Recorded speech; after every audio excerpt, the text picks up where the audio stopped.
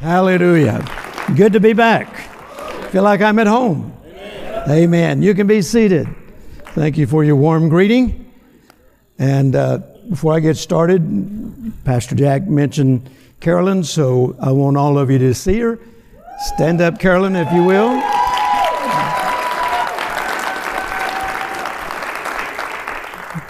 We've been married a long, long time. In fact, I can't remember when I wasn't married. We met when I was 11 and she was 9, grew up on the same street. Married when I was 19 and she was 17. And 54 years. Praise God. Isn't that amazing? Hallelujah. Her pastor, Jack Moore, used to say, and he kind of gave a loose translation of this. He said, the Bible says when a man finds a good wife, he finds a good thing. If you just find a wife, you just got a thing. Well, I got a good wife, praise God. I didn't get a thing, I got a good wife. Hallelujah. Amen. She has had my back all these years, and I'm so grateful for it, praise God. Open your Bibles tonight, if you will, first of all, to the book of Psalm. Which one, Brother Jerry? Oh, just pick anyone. No, let's go to Psalm 37. Psalm 37. A scripture I don't want to read, a couple of scriptures out of Psalm 37 that have been so meaningful to me all these years. Come February, just a few months down the road, I'll be celebrating 52 years in the ministry. And I've had the privilege of preaching in 46 different nations. And that song we just got through singing, I love that chorus. That's my song.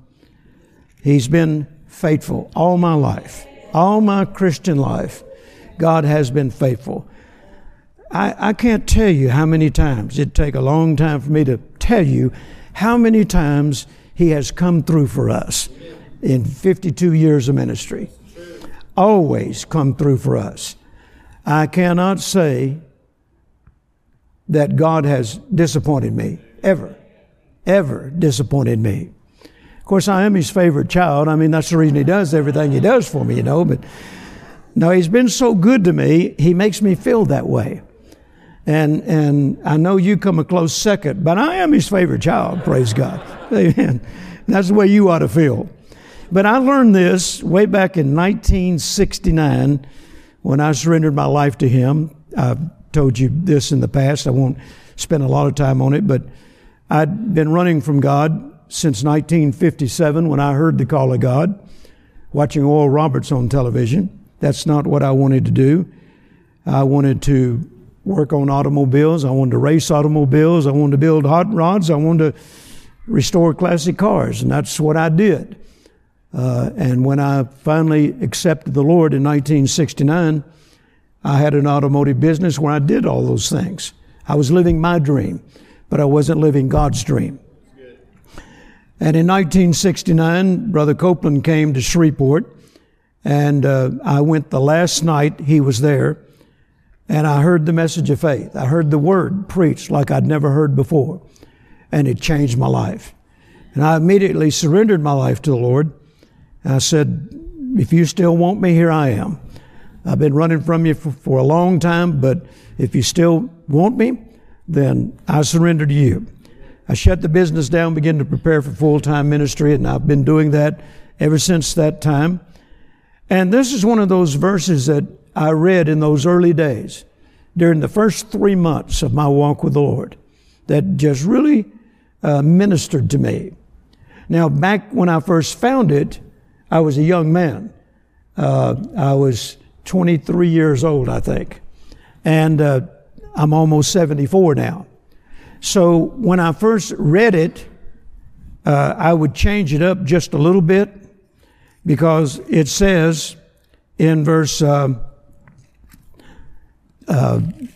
25, Psalm 37, 25, I have been young. And now I'm old. Well, back then I would say, I'm still young. One day I'll be old. But I've not seen the righteous forsaken, nor his seed begging bread. Now today I can say it a little differently. I once was young. Now I'm older. I'm not old, I'm older. I once was young, and now I'm older. And I have never seen the righteous forsaken, nor his seed begging bread. That's my testimony. God has never, ever forsaken me. He's been with me in the good times. He's been with me in the bad times. He's been with me when the world was going through great turmoil, and God sustained me. God kept me going, and God always took care of me. Amen. And coming into this year, particularly during the month of March, when it all hit and everything shut down, I held fast to this verse. I once was young, now I'm older. But I've never been forsaken by God. Amen. And I've never had to beg bread. Amen. Hallelujah. Amen. 52 years of ministry, and I've never had to beg for one offering ever. And I have preached in over 3,500 churches in just America alone. That doesn't include all the churches I've preached in 46 different nations. But I've never had to beg bread. Not once, hallelujah. Never had to, go on based on a financial arrangement ahead of time. You know, some people would call our office and say, how much does Brother Savelle require? And they'll say, he doesn't require anything. If the Lord tells him to come, he'll come. Whether you give him an offering or not. In fact, I've paid for the privilege of preaching in some churches. Well, I paid my own way. I bought my own room. I paid for my own food. And then when they gave me the offering, I turned around and gave it back to them. Amen. And God's always taken care of me. I remember back in the 70s, early 70s, about 74, 75, a young man came to work for me, and you've probably heard of him because he later went on to become a famous recording artist, Russ Taff. Russ worked with me before he went with the Imperials. And I met Russ when he was just a young man and thought he had one of the most amazing voices I'd ever heard. And he came to work for me. And Russ traveled with me all over the country. He didn't know anything about the Word of Faith back then, so I was his mentor. And so we were going up to Illinois, and I was going to be doing a meeting on the University of Illinois campus. And I was going to be there for 3 nights. On the way up there, and back in those days, Russ and I drove everywhere. We had a GMC van, and we drove up there, and we'd have all the equipment in the back, and back, remember cassette tapes, and I had maybe a couple of books back then. And so we'd drive everywhere. And we're going to Illinois. On the way up there, as I was praying, the Lord said, I don't want you to receive one offering during this meeting. Now I'm preaching 3 services a day for 3 days. And he said, I don't want you to receive one offering during this entire meeting. I said, why would I not want to do that? He said, because I'm going to show you that I can take care of you whether you get an offering or not. Wow. Praise the Lord. Thank Amen. So I turned to Russ. He was driving at that moment. I said, Russ, we're going up here and we're going to do these 3 days and 3 services a day, and I'm not receiving one offering the entire time I'm there. He looked at me, and I knew what he was thinking. I perceived his thoughts. Well, how am I going to get paid? I said, God's going to show us that He can supply our need in ways that we couldn't dream up in 1,000 years. So we're just going to trust God. Amen. And we're going to sow that entire meeting into the people. Amen. And I'm paying for our hotels. I'm paying for our food. And it's not that I had an abundance of money, And I said, that's what we're going to do. I said, so set yourself in agreement with me right now. God is going to take care of us, and we're not going to receive one offering. Amen. And so I preached every day, 3 services a day, And the last night, the president of the Full Gospel Businessmen Association, which was real strong back then in those days, he asked me if I would stay over and do their banquet. And he said, we normally don't have but about 20 people that show up for the banquet. And said, I would love for you to come and do the banquet. And he said, Brother Jerry, our chapter is in the hole financially. I can't give you a dime, but I sure would love for you to come. And the Lord said, do it. And I said, well, sir, I'll come, and you don't be concerned about paying me anything. I'm going to sow it as a seed. I said, how many people you got coming? He said, normally about 20. I said, I'm going to pay for their meals too.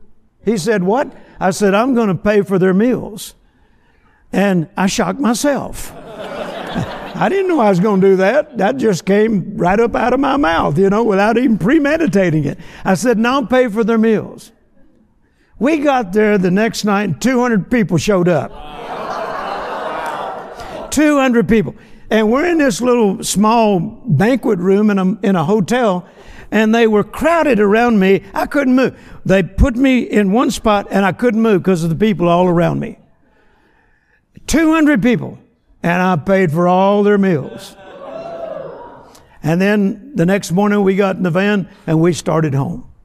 Now, I'd been gone, we traveled. We took us 2 days up there, all those meetings, 2 days coming back home. And I stopped in Texarkana at the state line. Anybody remember Texarkana state line? There's an El Chico restaurant right there at the state line. We pulled in there to have some lunch. And when I pulled in, we walked in the restaurant, and there was just a handful of people in there. It was past noon. I noticed there was an elderly couple sitting over to the right as they were taking us to our table. They didn't look up. They didn't see us come in, and they seated us kind of by a window looking out in the driveway, the parking lot. And so we ordered our meal. And before the meal came, this elderly couple came walking over to our table. And the man said, now you got to remember, this is 1974, 75. Not many people knew I existed. And so this man came over and he said, aren't you Jerry Savelle? I said, yes, I am. He said, last year you came to Benton, Arkansas. I said, yes, sir, I remember that.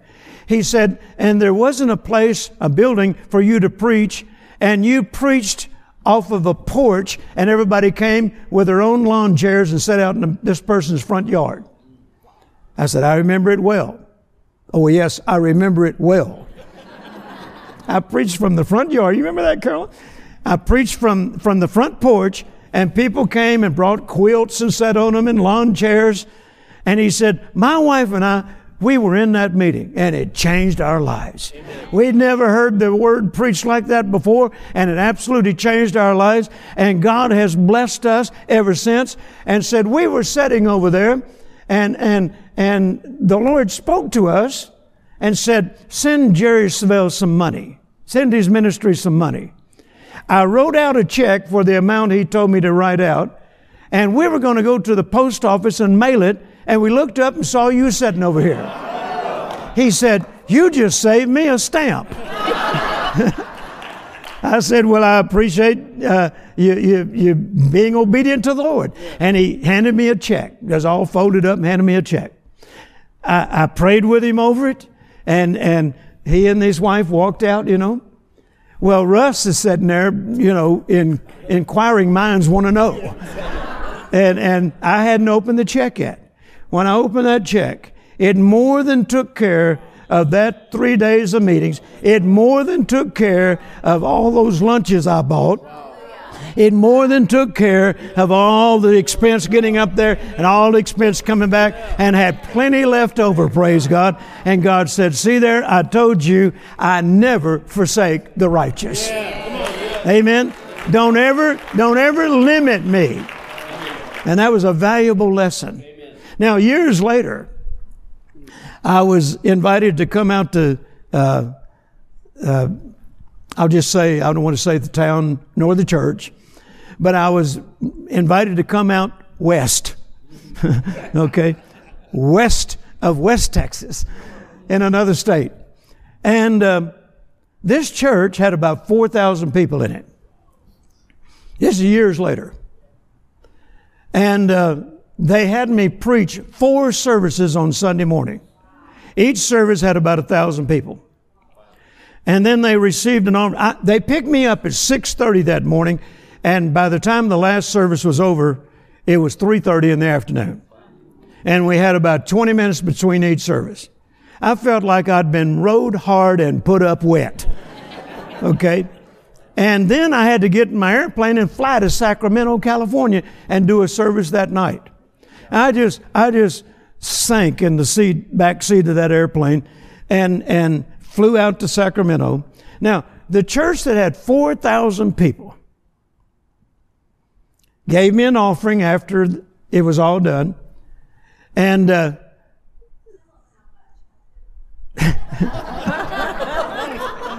it was $2,500. Okay? $2,500. 1,000 people in each service, 4 services. And so he gave me a check for $2,500. Okay? Then I got in an airplane and I flew to Sacramento. Now, the pastor that picked me up there, he had already told me in advance, Brother Jerry, there's a small tribe, American Indian tribe, out here in Sacramento. And they've been begging me to ask you to come preach to them. And he said, we're going to have the meeting in my home, in my living room.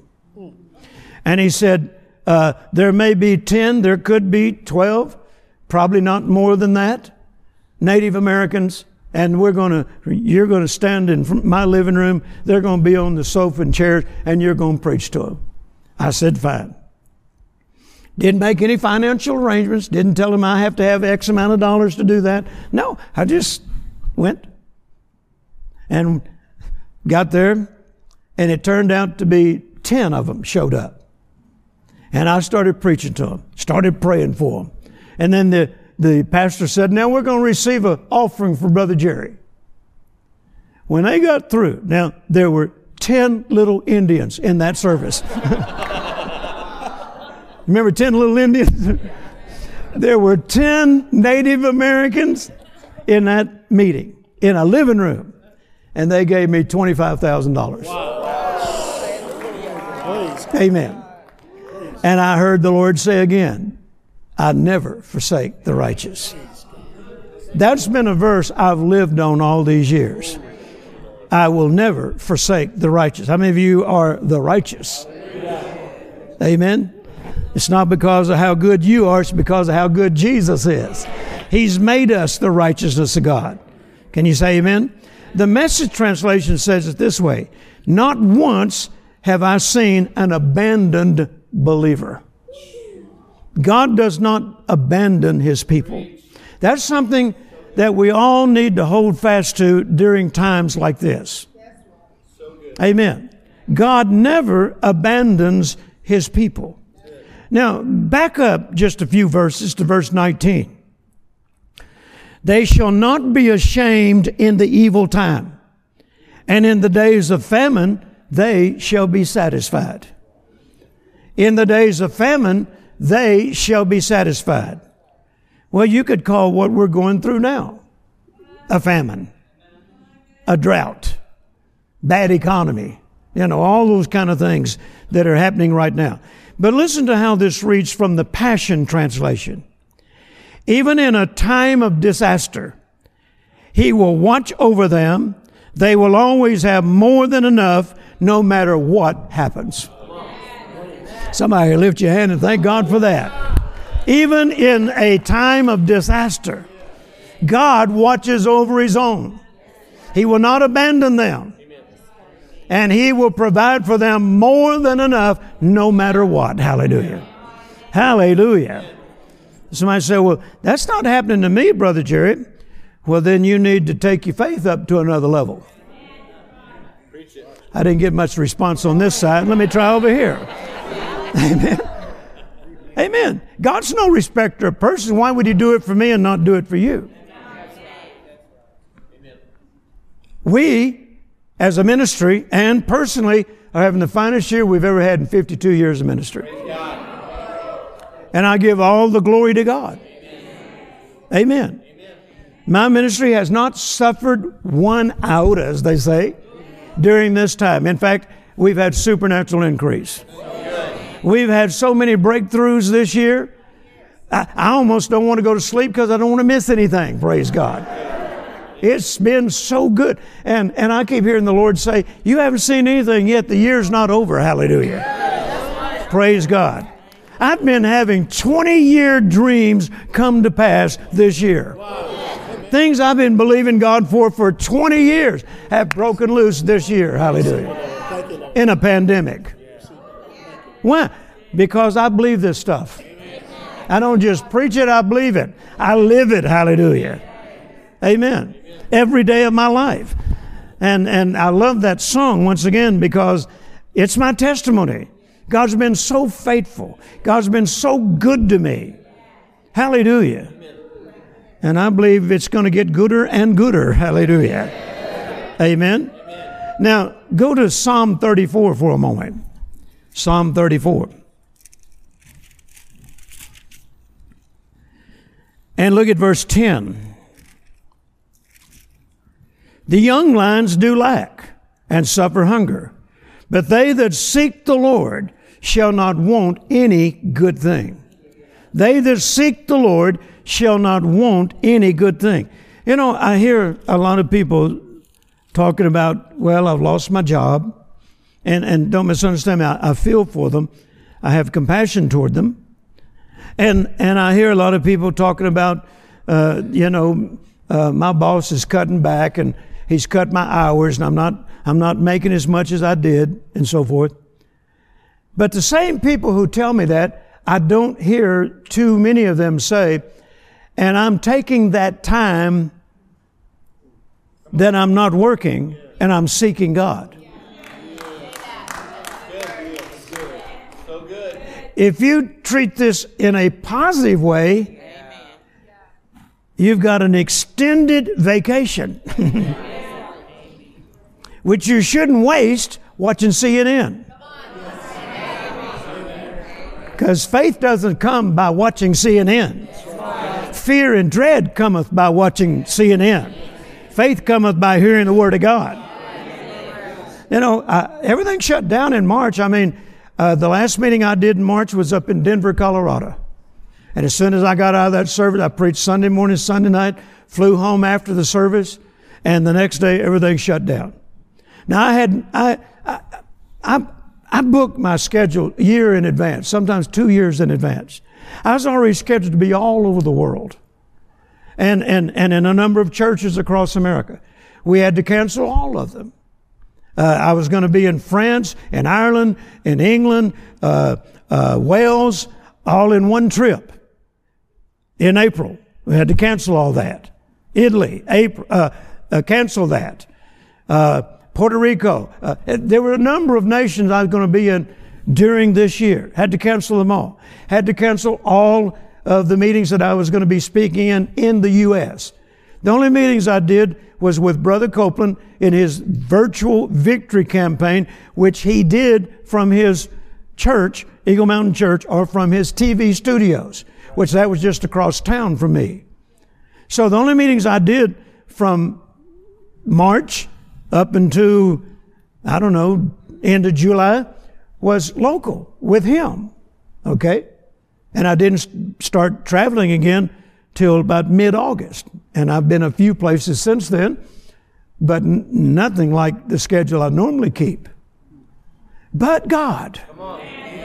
But God. Hallelujah. Hallelujah. Come on. So good. In those early days when I first started, I had to do meetings everywhere because that was the source of my income. I'm a traveling minister. And I traveled, and you were given offerings sometimes. And that was how we supported the ministry. That was how I was paid. That was how the few employees I had back in those days, how they were paid. That's how we kept everything running. If we'd have had this kind of pandemic back then when I first started, man, in the natural, it would have been extremely hard.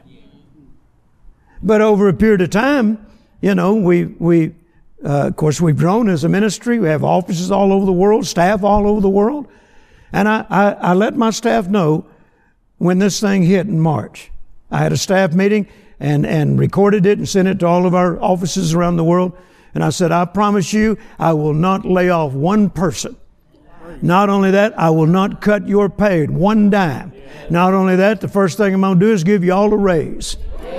Because we are going to watch God come through for us just like He always had, and He hasn't disappointed us. Once again, we're having our finest year. Hallelujah. Why? Because this is covenant with God.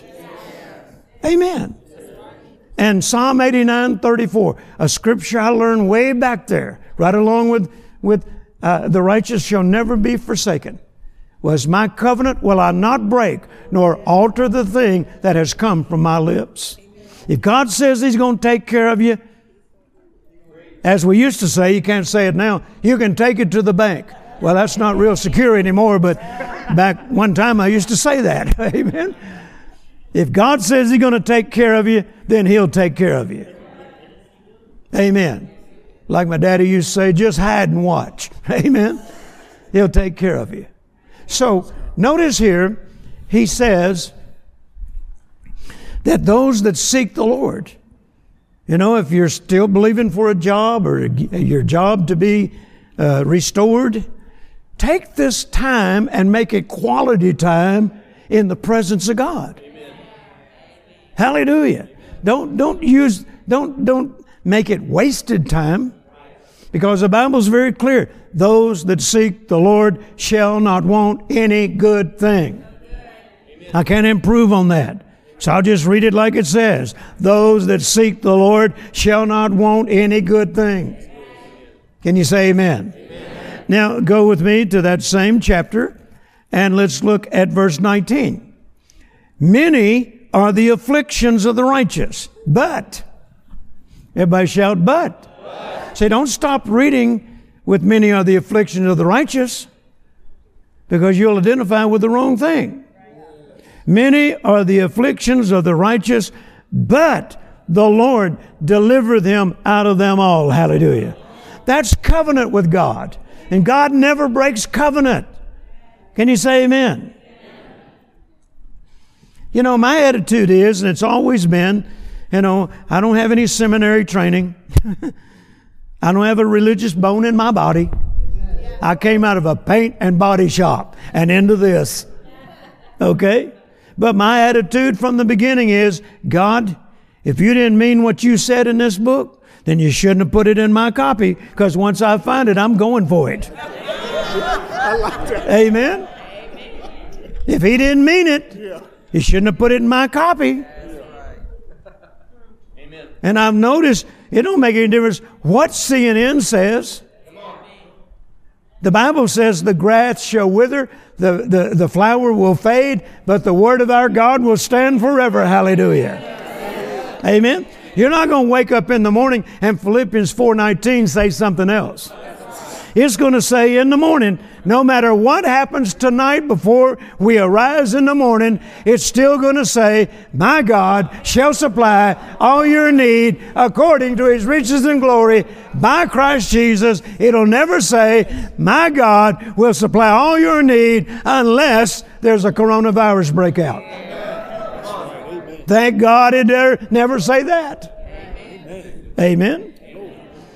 When's God's people going to believe what He says? Come on. That's good. But you don't understand. I was about to repeat something Jesse Duplantis says. But he can say that and get away with it. They'd run me out of town, so I won't repeat what he says.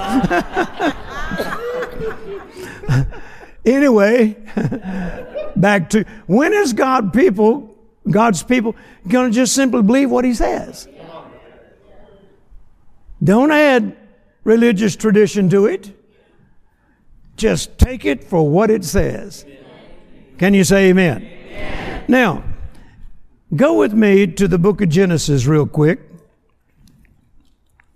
Genesis chapter 12.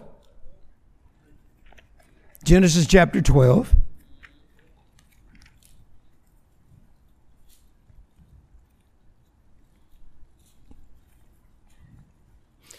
And this is where God introduces himself to a man by the name of Abram. You know the story. Later changes his name to Abraham.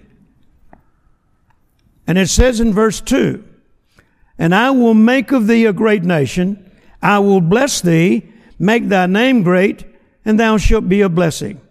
I will bless them that bless you, curse them that curseth you, and in thee shall all the families of the earth be blessed." Notice verse 2 again. I will bless thee. Amen. I will bless thee. Now the word bless means to empower to prosper. Yeah. It's an empowerment. It's not something you say when people sneeze. It's an empowerment. See how far the devil has taken the strength of that out of the real meaning of the word. I don't even know where we got. If somebody sneezes, bless you, bless you. Sometimes that's the only time some Christians ever hear the word bless. Somebody sneezes. I taught my family long ago, bless means empowered to prosper. I have a grandson. He's grown now and preparing into full-time ministry. He's being mentored in our ministry.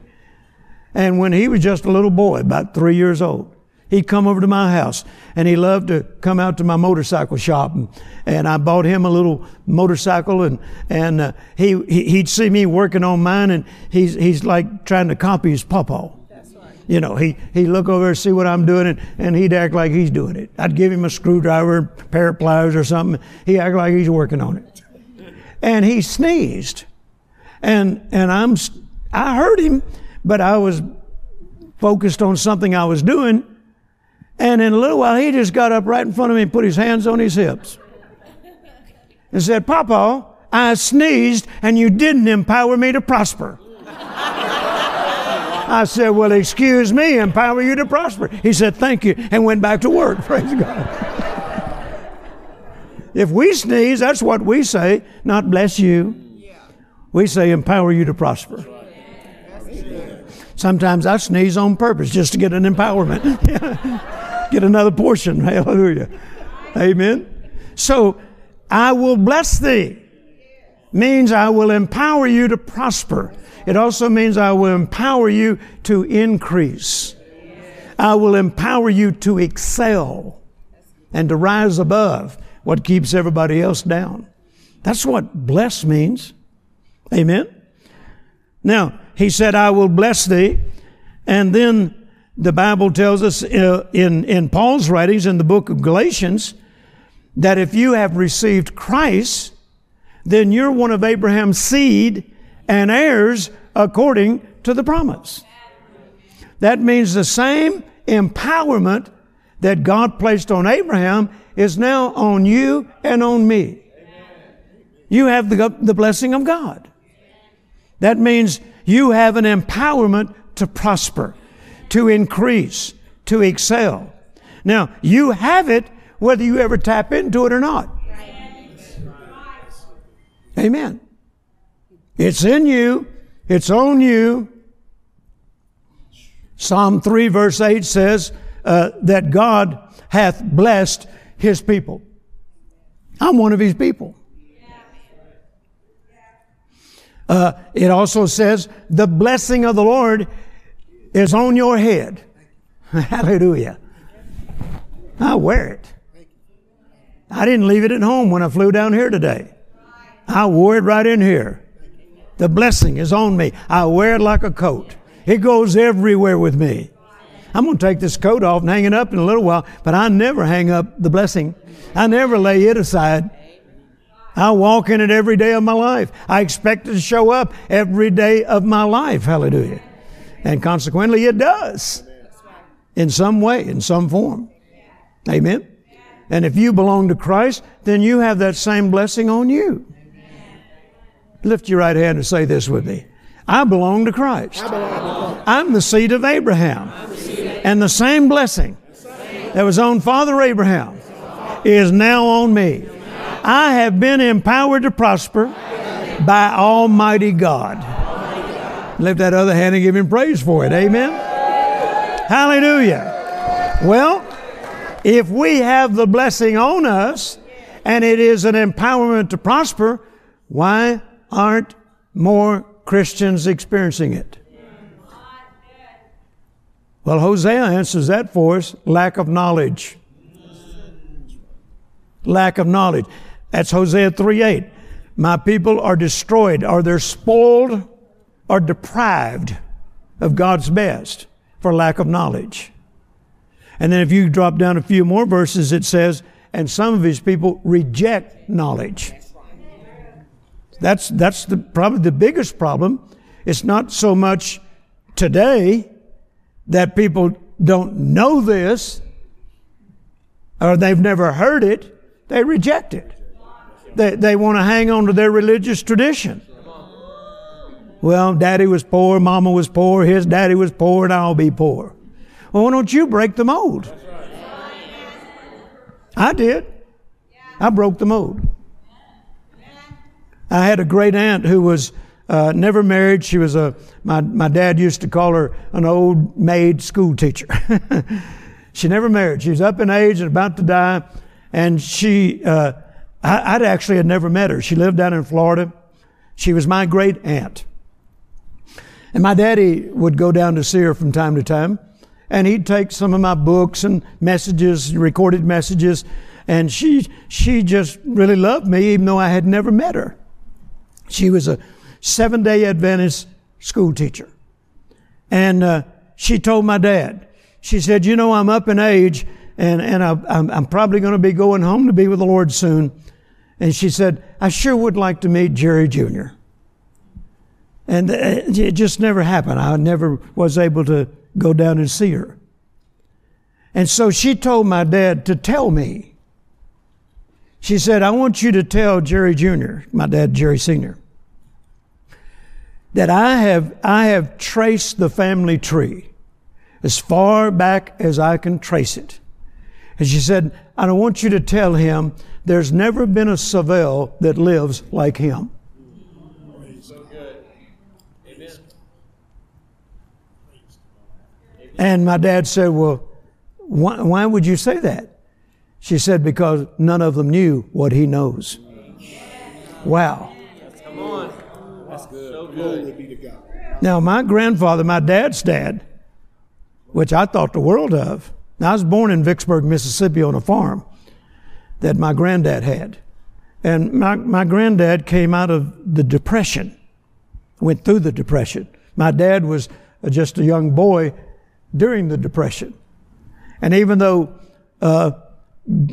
my grandfather was a tither back then, he attended the Calvary Baptist Church. He was a faithful tither.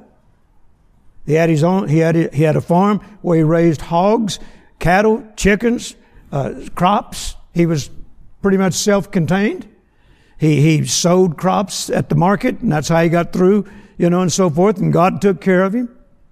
But when the Depression ended, God got my grandfather out of depression, but my grandfather never got depression out of him. You understand what I'm saying? He lived like it was still a depression all of his life.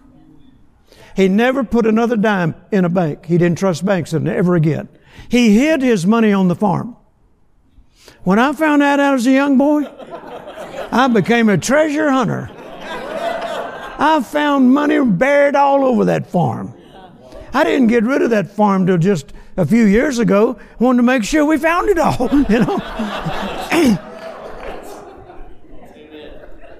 But he was a miser. Now, I was the first grandchild, and I was special to him. And he somewhat treated me a little different than the rest of them, the others that came along, because I was the first. And he thought the world of me. And, but I'd go to town with him. He drove a 39 Chevrolet up until 1957. He also had a 1929 Model A Ford pickup. And that's what he hauled hay in, or whatever he needed. And we're talking about 1957. He's still driving a 39 Chevrolet and a 29 Model A pickup because he wouldn't spend money. And he'd hide it. And he'd go to 3 different stores to find the cheapest loaf of bread. Amen? Because he still had depression in him. Still depression-minded. Now, I like to say it this way.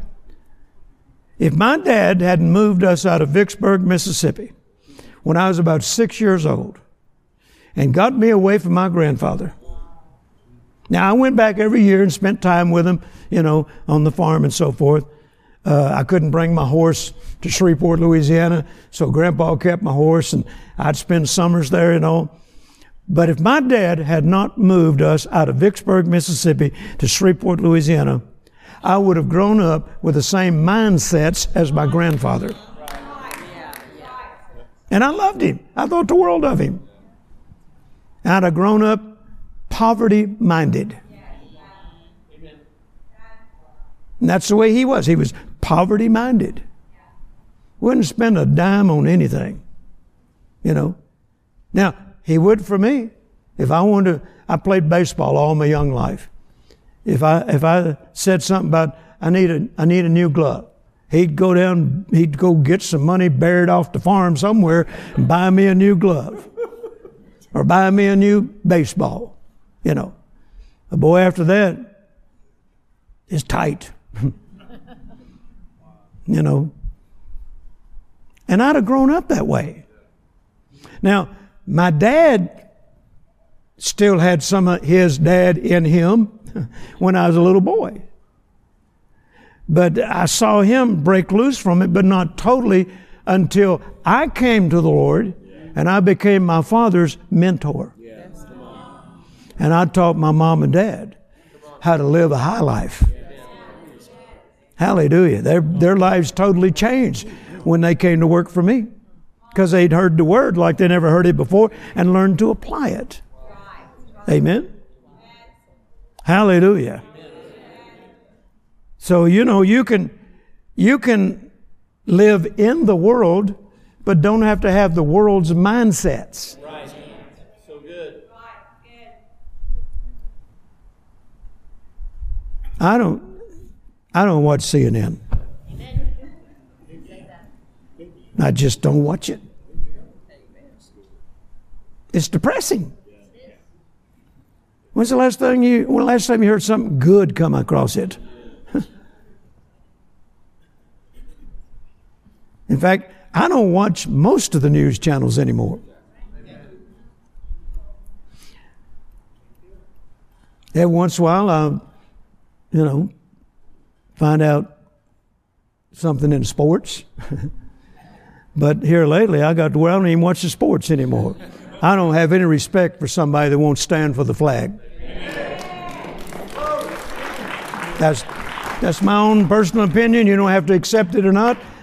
But I'm not watching guys that make millions of dollars because they're free in a nation that's free and they won't even stand and honor our flag.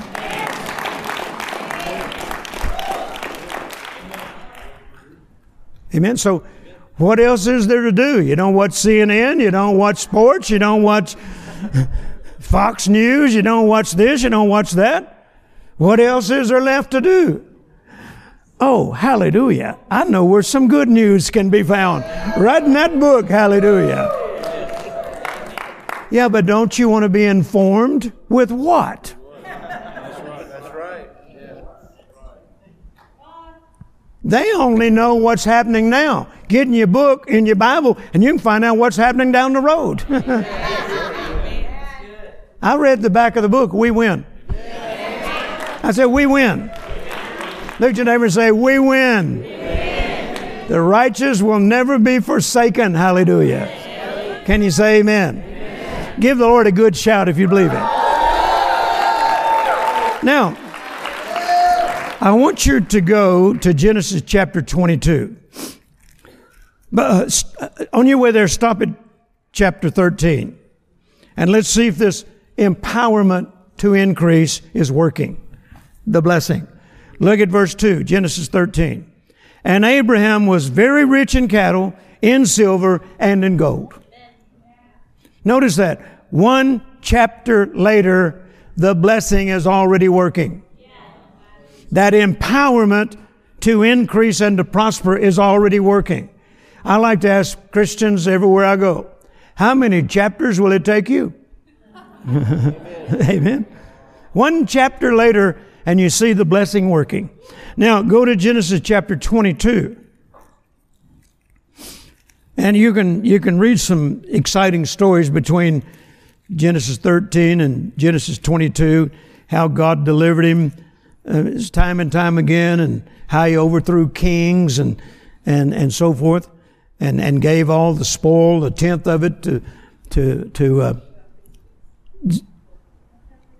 Melchizedek. Yes, thank you. And the blessing working continually in his life. Then we get to chapter 22, and the Lord asked him to do something. He said, I want you to take your son. Now this son, Isaac, Paul says, Ishmael was of the flesh, Isaac of the spirit. So that means that Isaac was a miracle. He was Ishmael was of the flesh. That represented leaning to the arm of the flesh. But Isaac was by faith. He was the miracle child. And now God is asking him to take Isaac and offer him. And if you read it closely, Abraham didn't hesitate. He loved Isaac. It's very, very clear that he loved Isaac. But he didn't hesitate because he'd already discovered when God said in Genesis 12, I will empower you. I'll put my blessing on you and you will excel. He'd already proved it to him by chapter 13 by making him a wealthy man. He already proved it to him by chapter 16 where he defeated all those kings. He already proved it to him when Sarah had a child in an old age and it was impossible for her to bear a child. He'd already proven to Abraham time and time and time again that you can count on me. Right. Amen. Put your trust in me. That's good. You can count on me. Amen. The book of Hebrews says that when Abraham, and I'm paraphrasing, when Abraham, in obedience to God, took Isaac up on that mountain to offer him, Abraham had already seen in a figure or a vision how this was going to end. Because he'd already found out that God is my source. God takes care of me. I have covenant with God. God has empowered me. And so when he took Isaac up on the mountain to slay him, you remember, on the way up, apparently Isaac has been involved in burnt offerings, so to speak, in the past because he knew what was required. Isaac said, you can read it in Genesis 22. I'm just telling you the story for the sake of time. Isaac said, on the way up, Father, we have the wood, we have the fire. Where is the lamb? How would Isaac know about a lamb if he hadn't already experienced an offering like this with his father in the past? He knew what was required. We got the wood, we got the fire, but where's the lamb? Now here's what I want to point out to you. Look at verse 14, is it?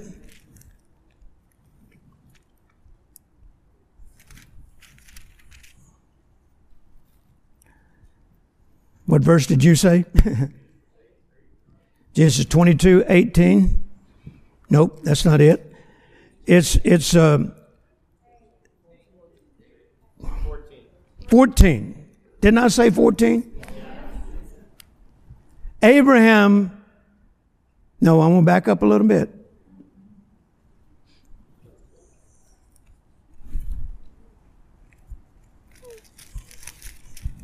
I know what I'm talking about. Just wait a minute. Verse 8. Look at verse 8. Hallelujah. You ought to try to do this sometime. Amen. Look at verse 8. Abraham said, now when they got everything set up, the altar's prepared, they got the wood, they got the fire.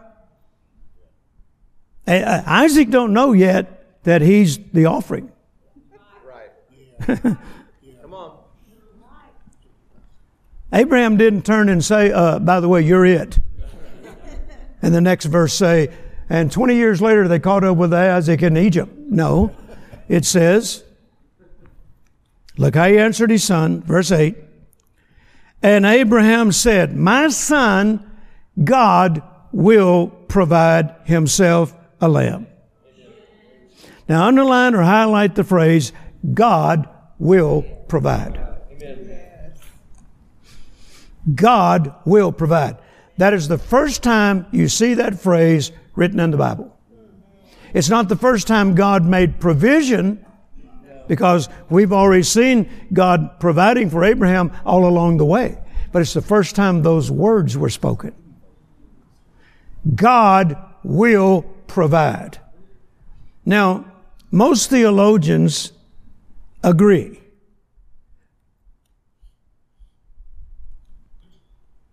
that this comes under the category of the law of first mention. Amen.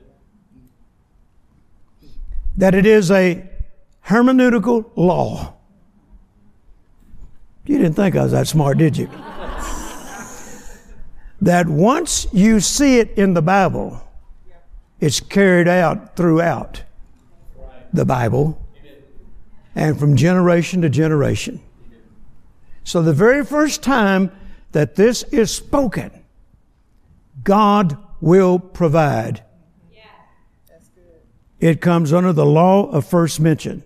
And it is a principle that will be carried out for the rest of our lives. Hallelujah. Amen. Amen.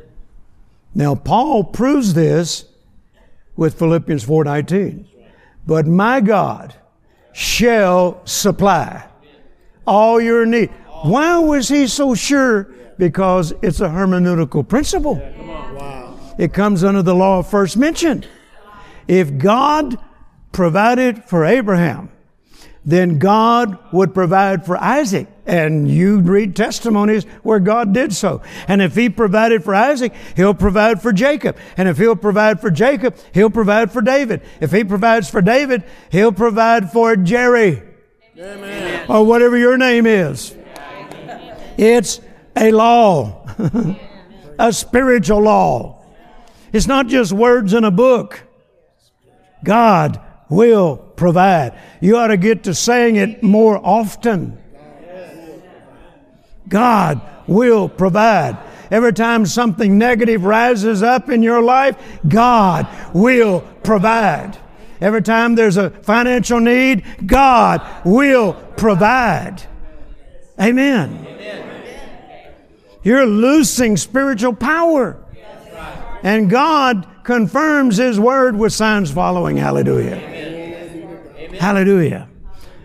I believe that's one of the reasons why we're having the kind of year we're having, is because I've never stopped believing nor saying God will provide. Hallelujah. Amen. I like what the Message translation says. God will see to it. Hallelujah. Look at your neighbor and say, don't worry about a thing. God will provide. God will see to it. Hallelujah. I don't know what that does for your faith, but it causes my faith to get higher than a Georgia pine tree. Hallelujah. Amen. God will provide. God will see to it. You know, growing up, my dad, I like to say what my dad didn't know about repairing automobiles, working on automobiles, they hadn't invented yet. He was the best. Oh my goodness, he was amazing. And I as a little boy, I'd just stand and watch him. And I wanted him to teach me everything he knew. And he did. Now, I don't think that I ever got quite as good as my dad. He thought I did, but he was the best. He always said, well, you were a better painter than I was. Well, I don't know about that either. But I knew I was trained by the best. He had a great reputation. And I didn't think like other kids did, other boys did.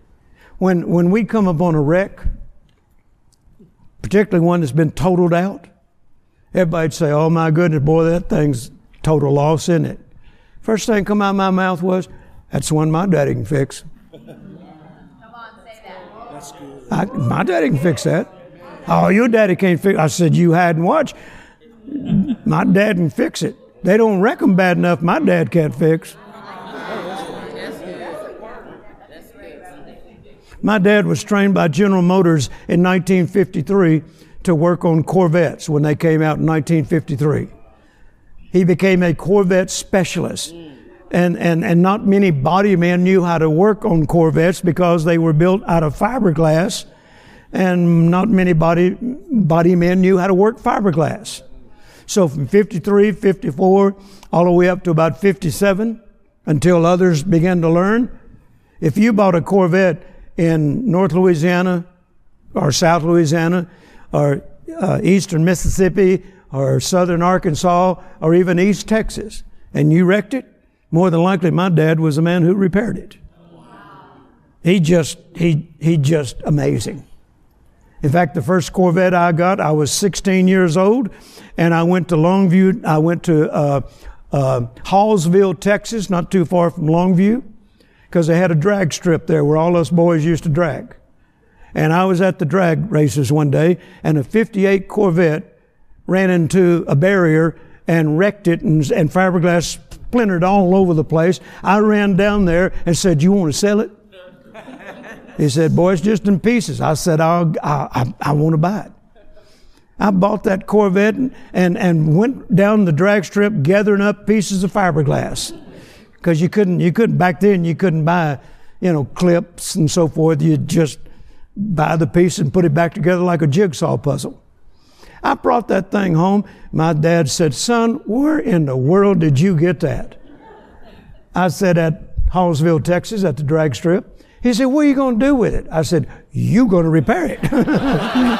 You're going to build me a Corvette. So my first Corvette was I was 16 years old as a 1958. And I've been driving them ever since, hallelujah. But my attitude was, my dad can fix it. Now, Terry and Jerry, my daughters, they grew up with that attitude about me. Our daddy can fix it. In fact, Terry bought a car a few years ago, and she had an accident in it and had to take it to a body shop, the dealership where she bought it. And she came out to see us after she picked it up. And when she got out of the car, I noticed the door was dropping a little bit, the front door on the driver's side. And I said, Terry, what side of that car did you wreck? She said, on the left side. I said, well, they didn't repair it properly. She said, I know, Daddy, the door drops every time I get out. I said, go on in the house, see your mama, I'll fix it. She come back and it worked perfectly. And she said, my daddy can fix anything. She wanted to know how I did it. I said, it's a secret. It's the tools of the trade. Hallelujah, There's some things I still remember, praise God, But they grew up thinking, my daddy can fix it. My daddy can fix it. Ever since I've come to the Lord, since 1969, They just don't wreck them bad enough my God can't fix. They just don't come down with a disease that my God can't heal. They can't make a famine that my God can't provide for His own end. Amen? Look at your neighbor and say, my God will provide. And I hope that takes on new meaning to you tonight. My God will provide. Can you say amen? God will see to it. Hallelujah. Amen. Now, I want to move quickly here. Michelle asked me earlier, Brother Jerry, usually in October you receive a word from the Lord, a prophetic word, and that's what you preach all year long all over the world. Have you received it yet? I said, oh yes, a couple of weeks ago. I think it's really interesting. You know, God calls things that be not as though they were. Right. You will never, ever see God break out in a sweat Amen. over something going on in the world.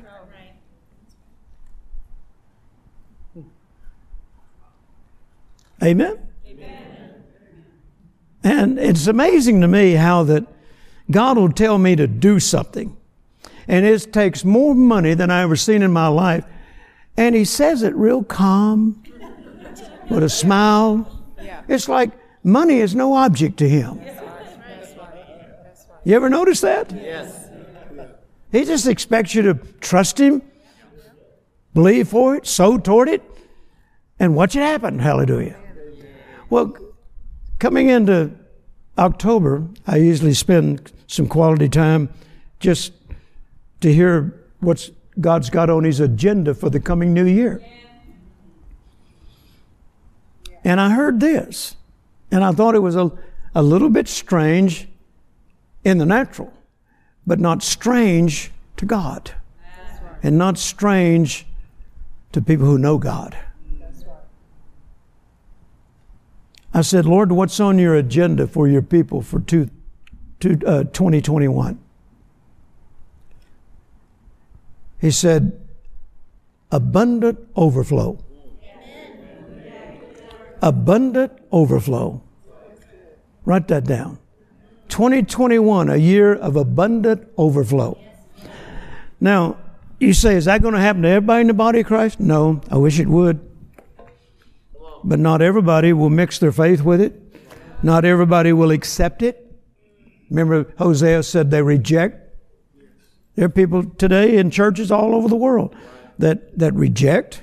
They just can't, their mind can't handle it.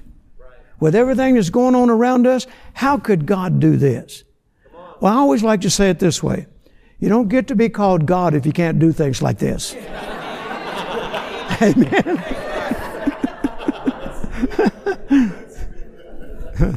Amen. Now, let's look at 1 Corinthians chapter 1, verse 12, first of all. Now, we have received not the spirit of the world.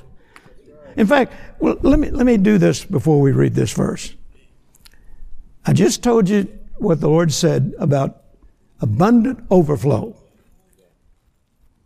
Now, before we go any further, I want you to say out loud, God will provide.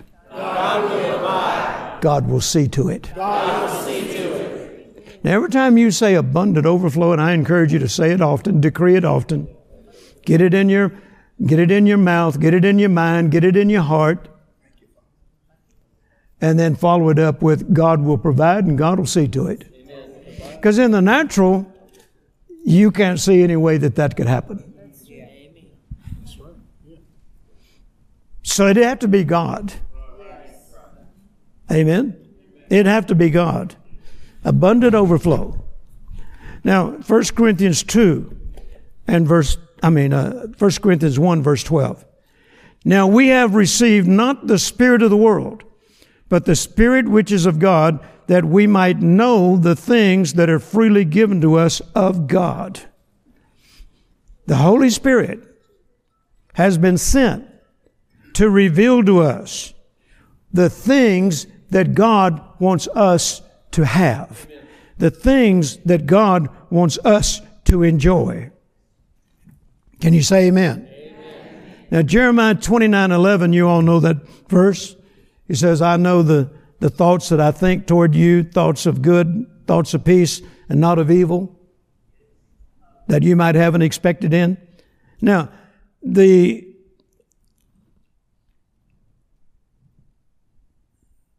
contemporary English version says it this way: I will bless you with a future filled with hope, a future of success, and not of suffering.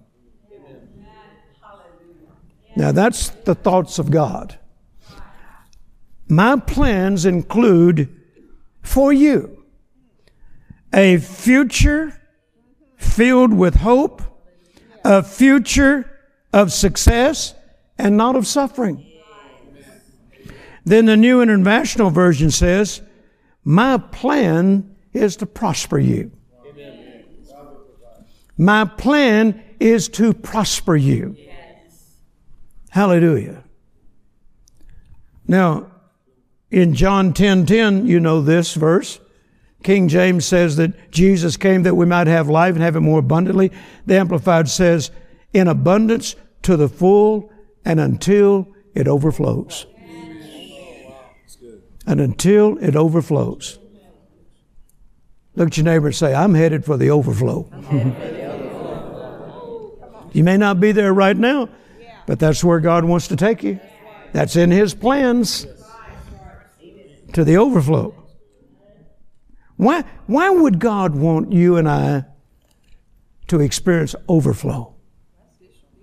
It's very simple.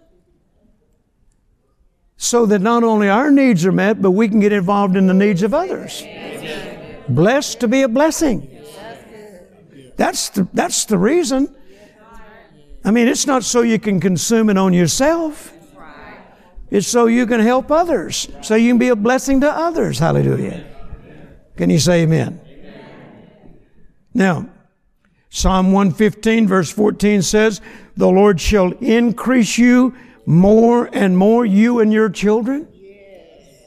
Now, if that verse is true, and it is, then that says to me, I don't know how you read it, but that says to me, no matter how much increase I've already experienced, there's more. I haven't seen it all yet. Look at your neighbor and tell him, you haven't seen it all yet. Now, Deuteronomy 28 verse 11 says, and the Lord shall make thee plenteous in goods. That's part of the blessing of Abraham. And we're the seed of Abraham. We're heirs according to the promise. The Amplified Bible says, the Lord shall make you have a surplus of prosperity. Hallelujah. A surplus. That means you can't use it all on yourself. There's enough left over to take care of somebody else. That's overflow. Abundant overflow. The psalmist David said one time, my cup runneth over. That's overflow. Not just enough, but overflow. More than enough. Can you say amen? Proverbs 10:22 says, the blessing of the Lord, it maketh rich. The Message translation says, God's blessing makes life rich.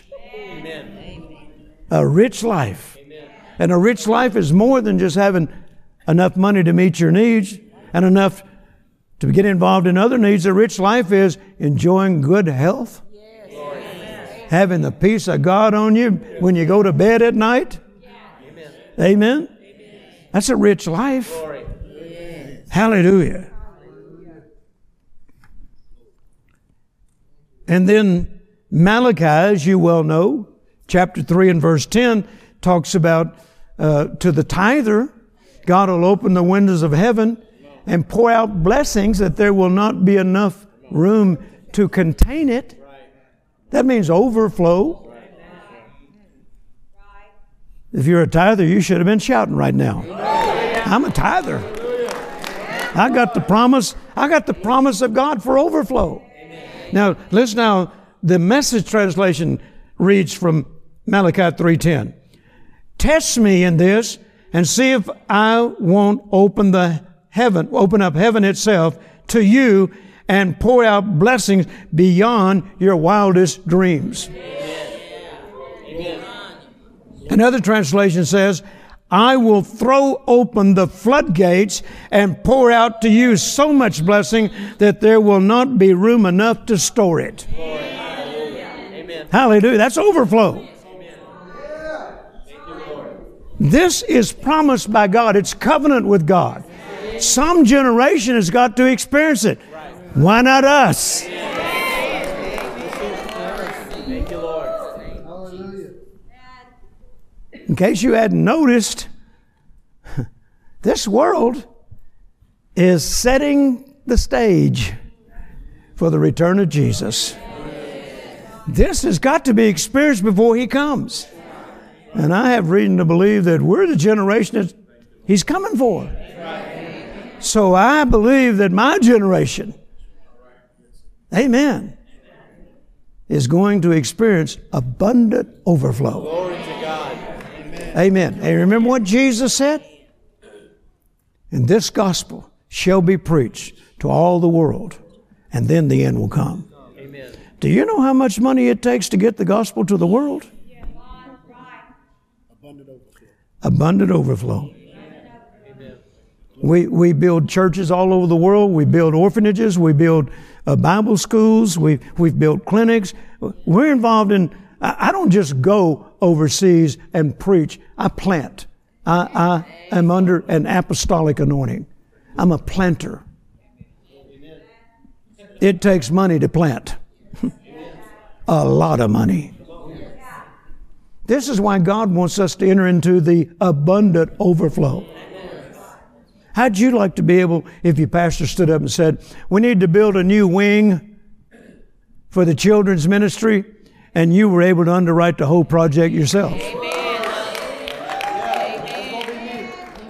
Brother Jerry, I just can't see me doing that. Well, you need to change what you can see.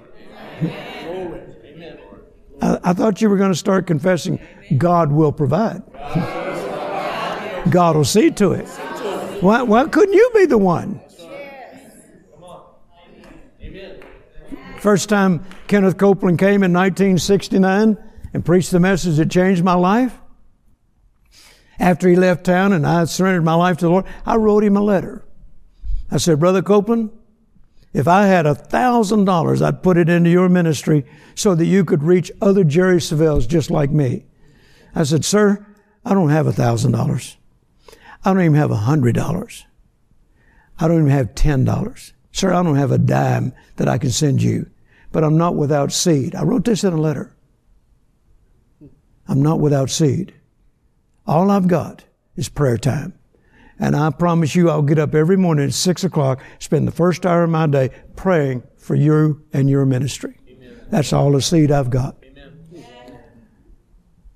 But it didn't take a lifetime. One day, I walked up to him and I said, Brother Copeland, you remember that letter I wrote? I said, well, here's the $1,000. God blessed me with $1,000. I took his hand. I had no idea what was going to come out of my mouth next. I thought I was just going to turn and walk away. I said, and one day it'll be 10,000. I thought, dear God, where would I ever get 10,000? But I remember the day I walked up to him and said, here's the 10,000. And I heard this come out of my mouth. I did not premeditate. And one day I'll put 100,000 in. I thought, take me out, Jesus. Come quickly, Lord Jesus. Where would I ever get 100,000? But I'll never forget the day I walked up to him and I said, here's the $100,000. And I could hardly wait to hear what came out of my mouth this time. I said, and one day I'll put $1 million in your ministry. Glory. Glory. Amen.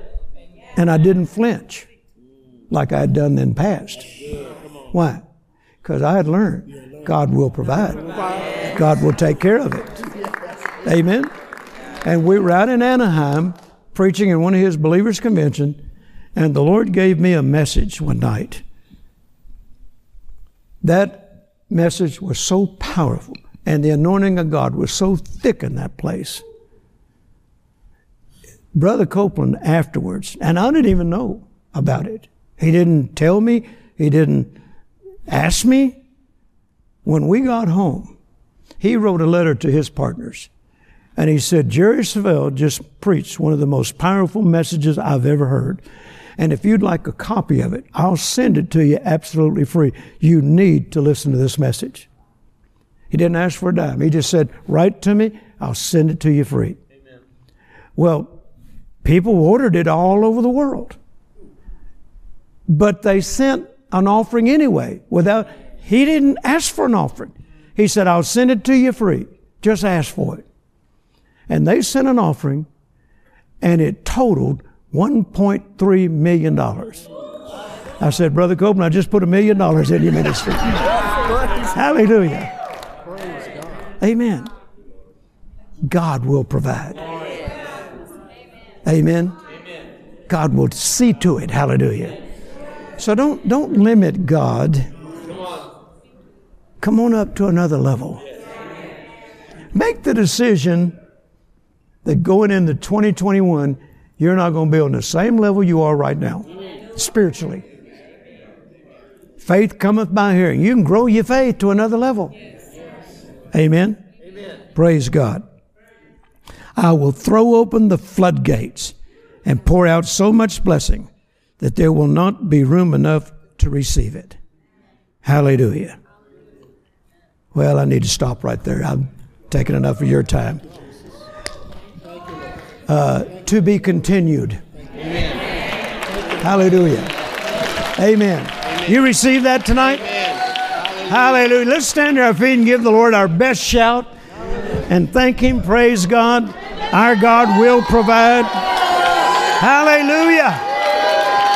Hallelujah. Thank you, Lord. Now, put your hands across your chest, and I want to pray for you before Pastor comes and change the order of the service.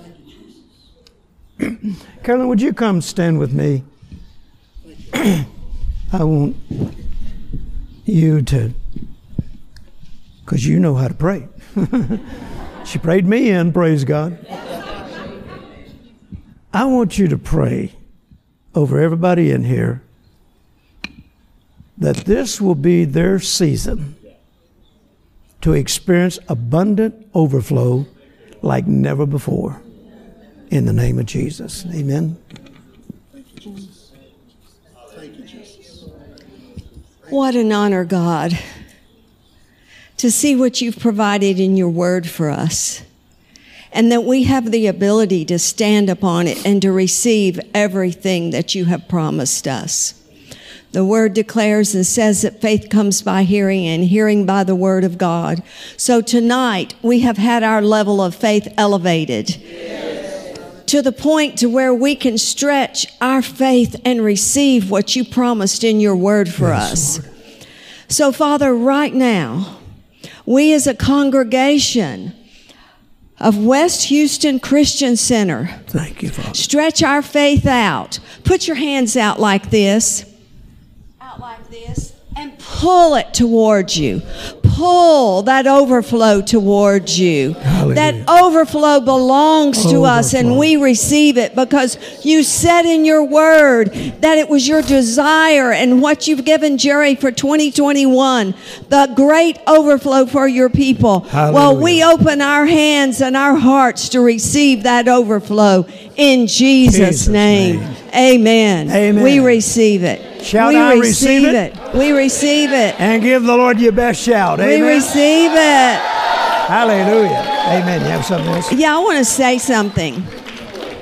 You know, in the midst of what we're going through, and I don't turn the TV on very much. I don't watch the news, but I do read my Fox News, on my phone. I just read the headlines for anything interesting. We're not like ostriches with our head in the sand. We know and we keep up on current events and what's going on daily. But I found out that there are 2 ways to have peace in your life. Would you like to know how? One is don't watch the news. Second is don't get on the scales.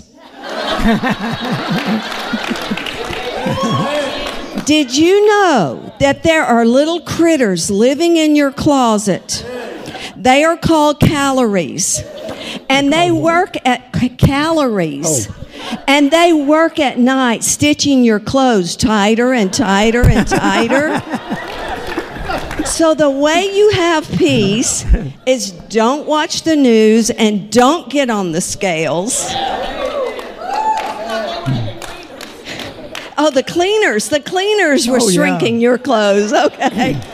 Well, peace is something that Jesus said he gives to us. He gave us his peace. He's called the Prince of Peace. And right now our adversary is trying to take our peace from us. But he gave it to us. So I'm telling you, if you find there are areas in your life where peace is just disappearing, fight for your peace. It belongs to you. He paid a price for you to walk and live in peace. And I've decided I'm not going to have one moment of my peace taken from me. If your schedule is too busy, if you're doing too much, then eliminate something from your schedule and get peace back in your life. Whatever you have to do, protect your peace at all costs. Because I'm telling you, peace is where tranquility is. And then that's where you have the presence of God, is when you walk and abide and live in peace. That's when his presence comes up on you. And he wants his children to live the good life. Amen. He wants us to walk and live in peace and live the good life. Amen? Amen. Bless you. Praise God. All right.